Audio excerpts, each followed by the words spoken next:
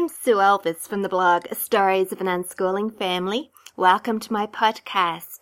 This is episode 24, and I'm talking about boys today. If you read my blog, Stories of an Unschooling Family, you might think that it's a very girly blog.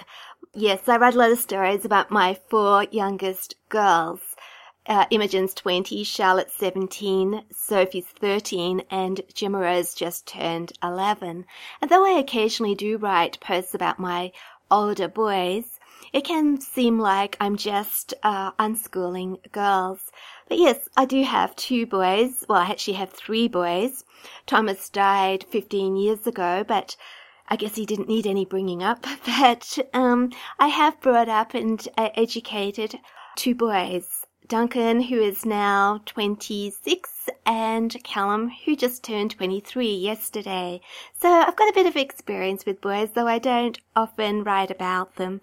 I wasn't blogging when they were younger, so I guess they've missed out on a lot of potential stories. But I guess I could go back, think about what things were like when my boys were younger, and share a few things with you. And somebody asked that particular question today on my blog. I posted, actually it was on Facebook, I posted a question, what shall I talk about in my podcast this week? I'm a bit stuck for ideas. And one reader very kindly stopped by to say she'd like to hear more about boys, so that's what I'm going to do today. I'm going to be talking about unschooling boys.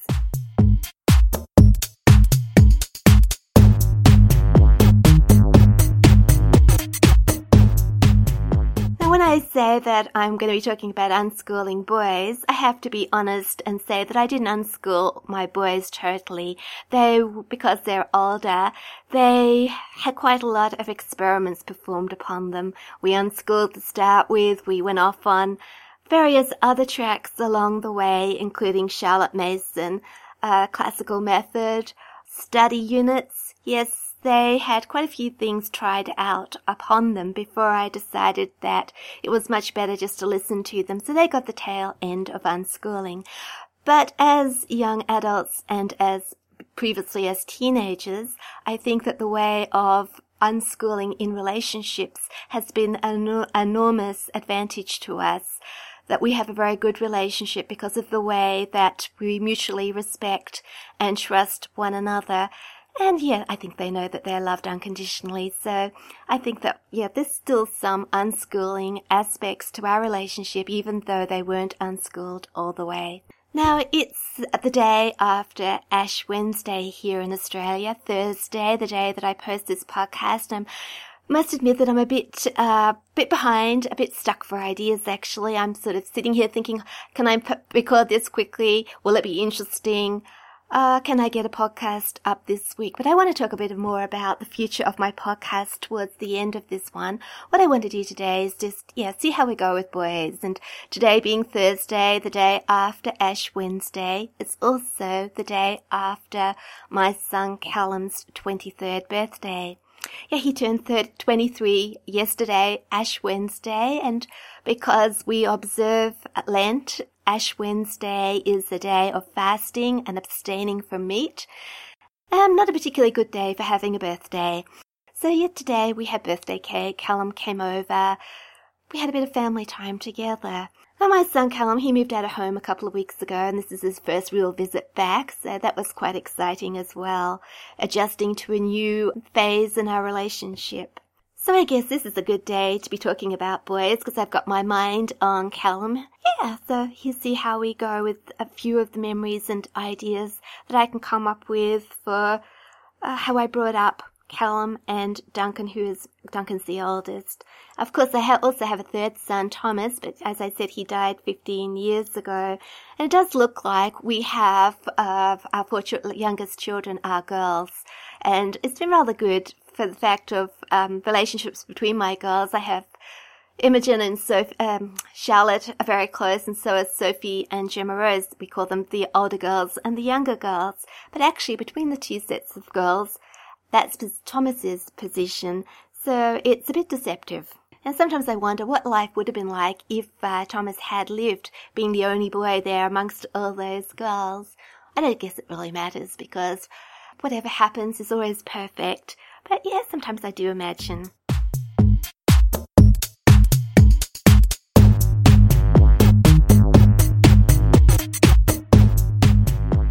I have been in a boy mood for another reason this week, and that was because yesterday I went to our regular homeschool support meeting, and a special meeting had been called to discuss a code of conduct for all the members of the homeschool group.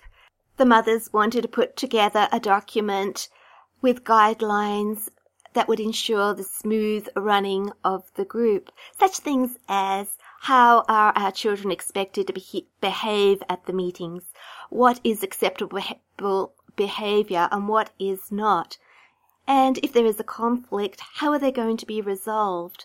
And what if a mother isn't happy with how her child is treated? These are all things that came up yesterday and we discussed. And the thought went through my mind, and actually spoke about it, is that it's very easy for me, being an older mother with my youngest child 11, to be a member of such a group. And it's unlikely that my children are going to be the cause of any conflict. The mothers that have the most problems are the ones that have little boys, energy-packed little boys who want to play stick games, and sometimes the mothers disagree on what is acceptable play. Sometimes little girls complain about the boys. I don't have any children in that age group anymore. So I can go to a meeting and relax. I don't have to keep going outside and checking up on my children. I trust that they're fine. I have total trust with all my children. Two are teenagers and one's 11 years old. So, it's just as well that I can trust them by that age. But I do remember a time when I found it very difficult to go to any sort of meeting with other mothers with their children, because my eldest son, Duncan, he was, I would say, a different child. I think that if he'd gone to school, they would have probably given him some kind of label to explain his behavior. But what I think it is that he's an individual. He's just different from the average child. And going to a group with other children, he never wanted to conform to the group. He never wanted to play the game in the way that he was supposed to play it. He always had his own ideas about things. I remember going to a drama group and we all sat round in a circle and all the children were supposed to do a particular action or say something in particular, get up and do a little impromptu performance. Well, my son didn't even want to sit in the group. He just wanted to walk around the room, and he had his own game going on in his mind, and he was perfectly happy. But that wasn't acceptable for the other people in the group. The other mothers expected him to sit still and be part of the group and do what he was told. And he quite often wouldn't do what we all wanted him to do, and it made me feel very bad as a mother. The other mothers thought that I didn't discipline him enough, I wasn't firm enough with him, that I should have made him come and sit down and do what he was told.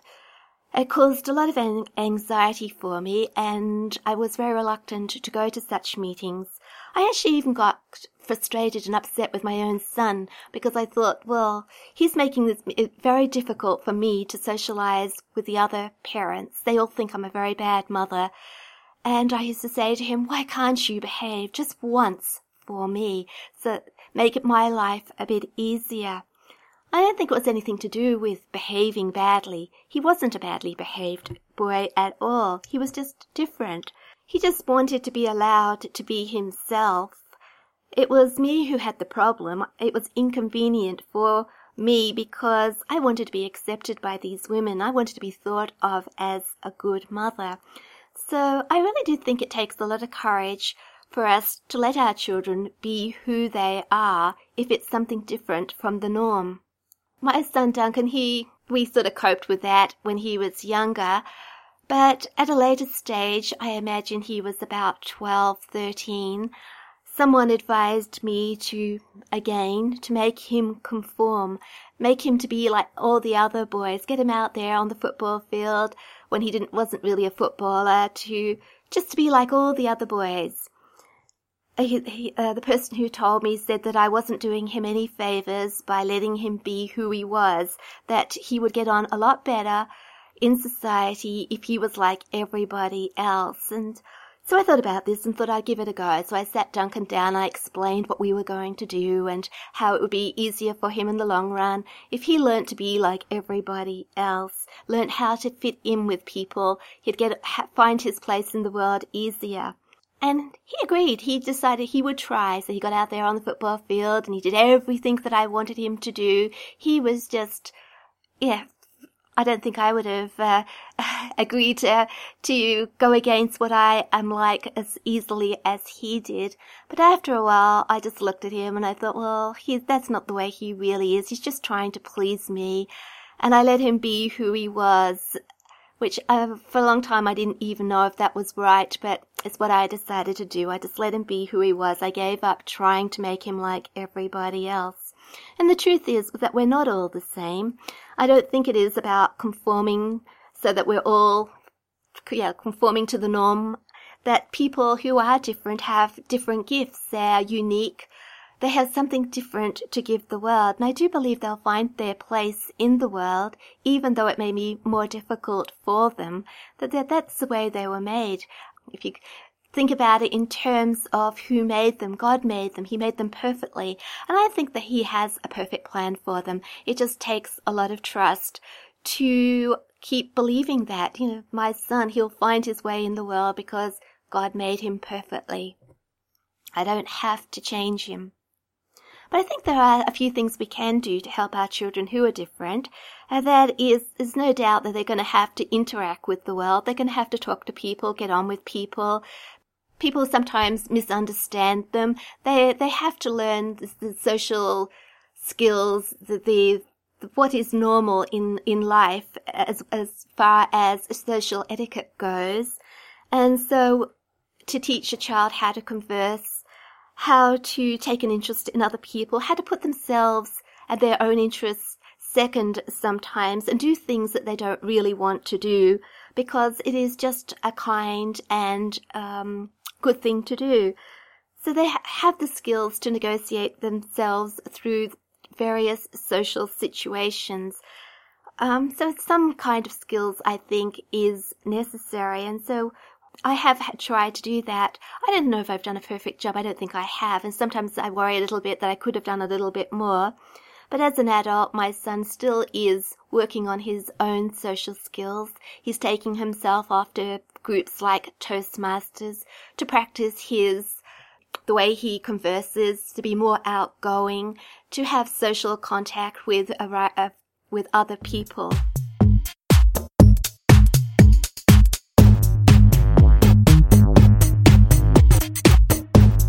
Going back to very little boys, I remember that my boys were just so much more full on than my girls. Yeah, full of energy packed, on the go from the time they got up to the time they went to bed. They weren't able to sit still for very long. They ran everywhere, constantly worrying about whether they're going to collide into people, whether they're going to knock things over. And I think that's just boys.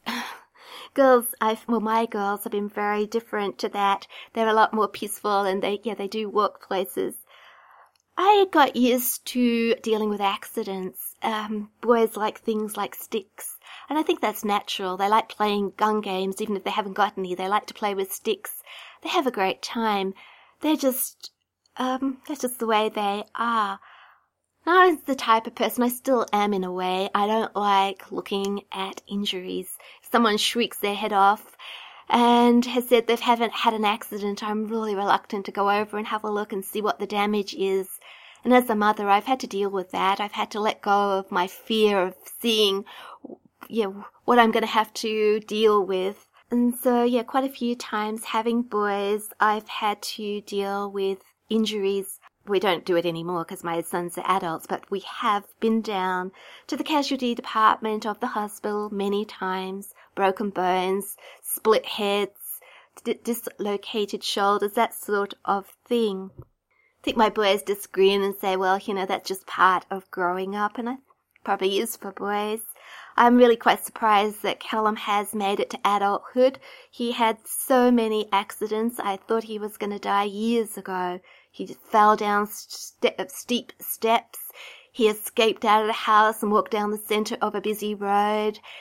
He nearly drowned because he fell off into a lagoon at the beach unexpectedly and really quickly, even though we were close by. All these sort of accidents happened with us on the scene, so we can't say we weren't watching, but boys are slippery creatures and things happen very fast.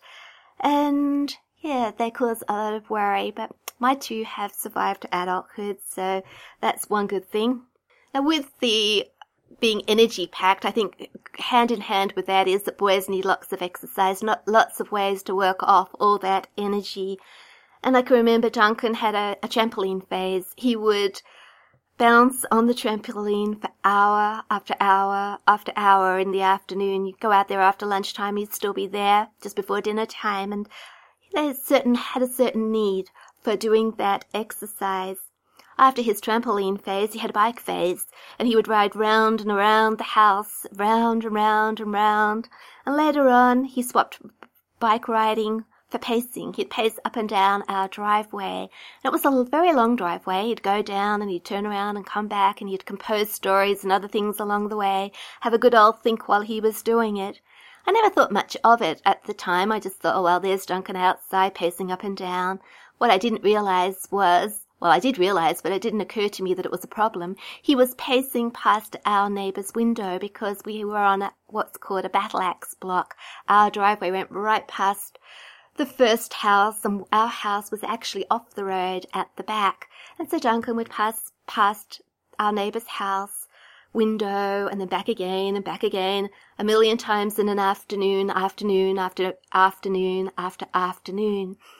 And I guess I should have been a bit more perceptive and realised that this might be a problem to our neighbour. But she never actually said anything until after we moved out, and I came back to our old house for some particular reason, and she invited me in for coffee, and we got chatting, and we got to talking about Duncan walking up and down the driveway, and she said, oh, she just pulled down the blind every time he was doing his pacing because so that she wouldn't see him. And I thought, oh dear, he was a bother to her, and I hadn't realised. But she wasn't nasty about it, and I wish in a way that I had realised that, because it must have been a bit of a bother.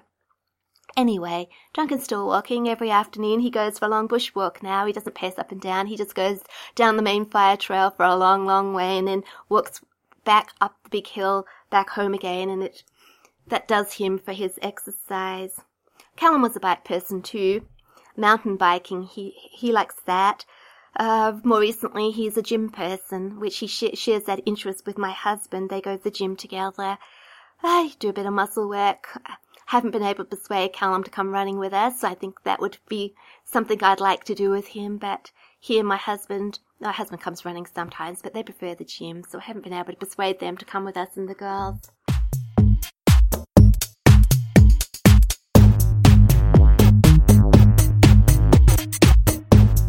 Now, a mother with boys left this comment on my Facebook page. She says, I will never have days of watching Jane Austen with my kids, so what do you do with the boys? And I guess a lot of my blog posts have been about the fun I have with my girls, sharing our common interests of Jane Austen and various other girly things.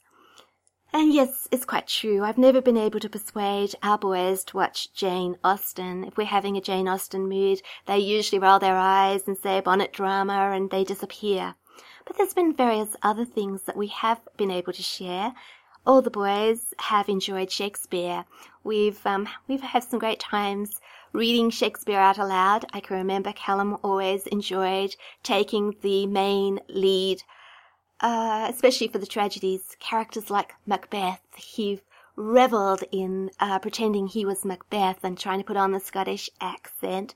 And so, yes, the boys were very much into Shakespeare, and it was something that we could all enjoy. Another thing we all enjoyed was Gilbert and Sullivan. I think they're appealing to both boys and girls. Lots of pirates and sailors and various other characters which boys can identify with, as well as the girls. And also because Gilbert and Sullivan is singing as well. Callum is a singer, just like my husband Andy and our girls. So he has sung in the choir with Andy and the girls couple of choirs actually, and he's actually done a few of his classical singing voice exams. So that's something else that they have been able to share. But obviously there's boy things which I'm not interested in. So how did I get over that? Well, I think that I have to take an interest in whatever my boys like. It's no good just confining my relationships with my boys to things that I like or the things that the girls like. I have to go out of my way to take an interest in whatever the boys are doing, whatever they like. I think that's true of everybody. It does us all good to see the other side, to take an interest in other people, even though they're different from us. Which I didn't say, but going back to when Duncan was a little boy and the group of mothers and children that I used to belong to, how difficult it was for him to join in with that group. They weren't accepted by both children and mothers. I think that I had to do some sort of adjustment with him, help him conform to the group maybe a little. But I also think it's important for other people to be accepting of children who are different and of mothers, to support those mothers, because the group isn't just for mothers with average children. I think it does us all good to look at people, and if they're different from us, to take an interest in them anyway and to help them become part of the group. But back to my interest with the boys. Callum's big interest is cars. He likes working on them, working out how they go. He wants to restore old cars. He's done a few welding courses. Metal fabrication is what he'd like to do next. And this is not really my interest at all. A car to me is something to get from place A to place B. I don't even want to put the petrol in the car. But I know exactly what to say when Callum shows me a new spare part. It's rather a joke with us now. He shows me something and I ask all the right questions and my eyes light up as if it's a dress that's come out of the packet. And he knows I genuinely am interested.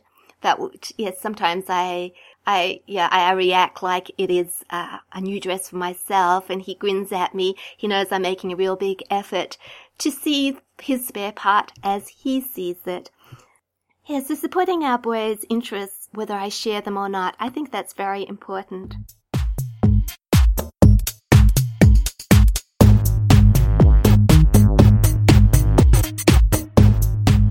Now, boys can be very different, and my two boys are very, very different. They look different, they have different interests, they act different.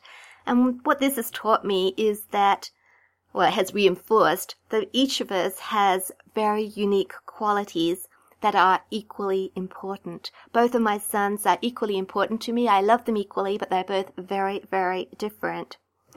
It's taught the boys to respect differences and to accept each other.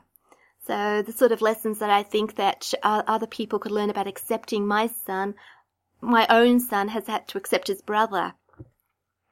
They don't always see eye to eye, but they do accept each other.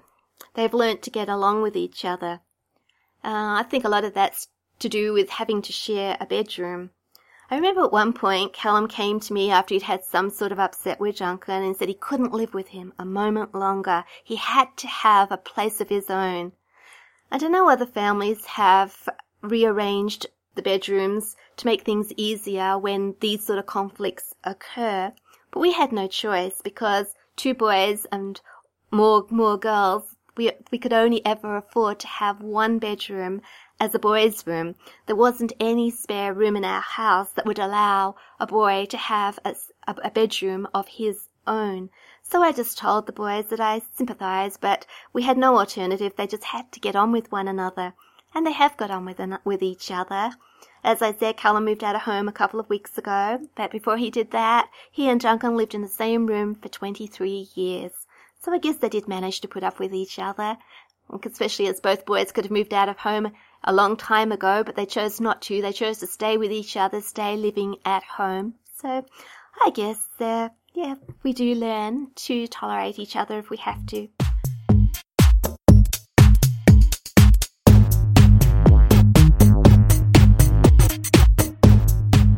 Now, as you know, I'm a girl mum, but I'm also a boy mum. And being a boy mum is very different from being a girl mum. I remember when I was pregnant with my first child, I really wanted the baby to be a girl. I'd grown up with 2 sisters. My brother had joined the family after I left home when I was at university. And even though I loved him dearly, well, I still do love him dearly, I'd grown up in a household of girls. And I really had this urge to have a relationship with a daughter, to pass on all the womanly things to her. My grandmother had 4 boys, and my mother-in-law had 3 boys, and they didn't have a girl between them, and both of them would have loved a girl. They both said they would have loved a girl. And I had this idea that maybe I would only have boys too, probably because I wanted a girl so much that I'd end up only having boys. But I've ended up having 5 girls, which is far beyond what I ever imagined. And I love each and every one of those girls very, very much. But that doesn't mean I don't love my boys, because I love them just as much as well. And when I started out as a mother, I really couldn't imagine being a boy mother, not having been brought up with boys. And it has been a real learning experience. But I'm so glad that I have had the opportunity to be a boy mum as well as a girl mum. So having boys is different to girls, not only in their personalities, their amount of energy, but also in the way they love me. The relationship we have is a different one from the relationship I have with my girls. And sometimes I look at my boys and they're tall, they're much taller than me, and I look up at them and I think, wow, I'm in awe of them. How did I ever produce such fine young men? It's a totally different feeling to looking at another woman. And I'm sure they love me as much as the girls love me, but in a very different way. It's more of a protective way, an uncomplicated way. Yeah, very different from girl love. I'm so glad I got both, because I don't think either one of them is better than the other. I remember when my boys outgrew me, Duncan especially, I remember a particular incident where it came home to me that he was no longer a boy. He'd grown past me. I can remember I had a bad day one day, and I can't remember at all what had gone wrong. I only remember the feelings, being frustrated with him. I don't know what he had done, but I wanted to wag my finger at him and tell him how he had made me feel. And so I did. I got my finger and I was wagging it away and saying, and this is how you're making me feel. And I was actually having to look up at him, and it didn't feel right. And I said to him, Duncan, could you kneel down, please, so I can see you eye to eye while I'm telling you off? So he grinned at me and he kneeled down, and I started all over again with what I wanted to say to him. But it was really funny because I couldn't, the feeling of tension just dissipated immediately. We both started laughing, and yeah, that tension disappeared completely, and I realized we'd moved on to a new phase. Yeah, so it's quite a wonderful feeling to look up at a son who used to be a baby in my arms. Yeah, where did the time go? It's also a wonderful feeling to be hugged by a grown son, to have them lean down and enfold me in their arms. I mean, that's just remarkable. I don't think sons ever get too old for love. They don't get too old for hugs. I have a very good relationship with my sons. They'll kiss me, they'll hug me, they'll do nice little things for me, they'll look after me, drive me places, treat me very special. I can remember one day when Callum came home from work and he'd had a particularly bad day. I wrote about it in one of my blog posts. He was at the time a trainee manager for the Aldi grocery store. He was in charge of the store. And one of his customers came up to him, and she was an old lady, and she'd been shopping by herself. She'd left her husband in the car while she did the shopping, and she came up and said that there was something wrong with her husband down in the car.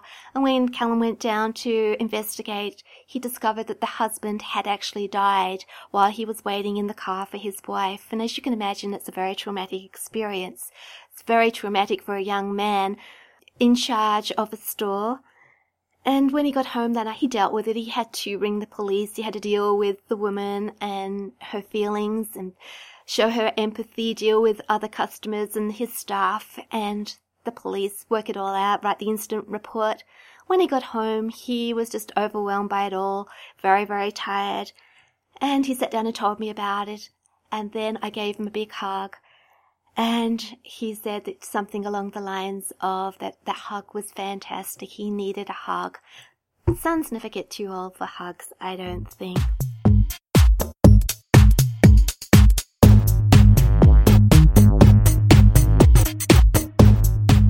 I don't know whether I have talked much about unschooling and boys, but I've related a few stories of my own boys, and I'll think about this subject a bit more maybe and write some blog posts specific to boys. So I hope that you've enjoyed hearing a little bit more about my boys instead of my girls for a change. Yeah, I've been thinking a bit about my podcast. This morning when I posted on my Facebook page, I really had no idea what I wanted to talk about today.